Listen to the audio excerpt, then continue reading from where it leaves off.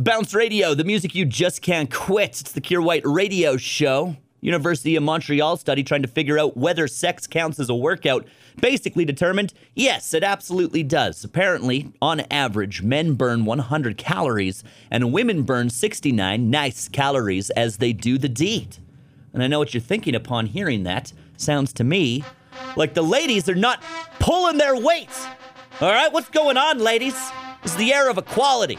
All right, you're in a relationship with somebody, you need to be all about the equality. That's what makes a good relationship. Equal effort on all parts. And here we are looking at the scientific data saying you're just not pulling your weight.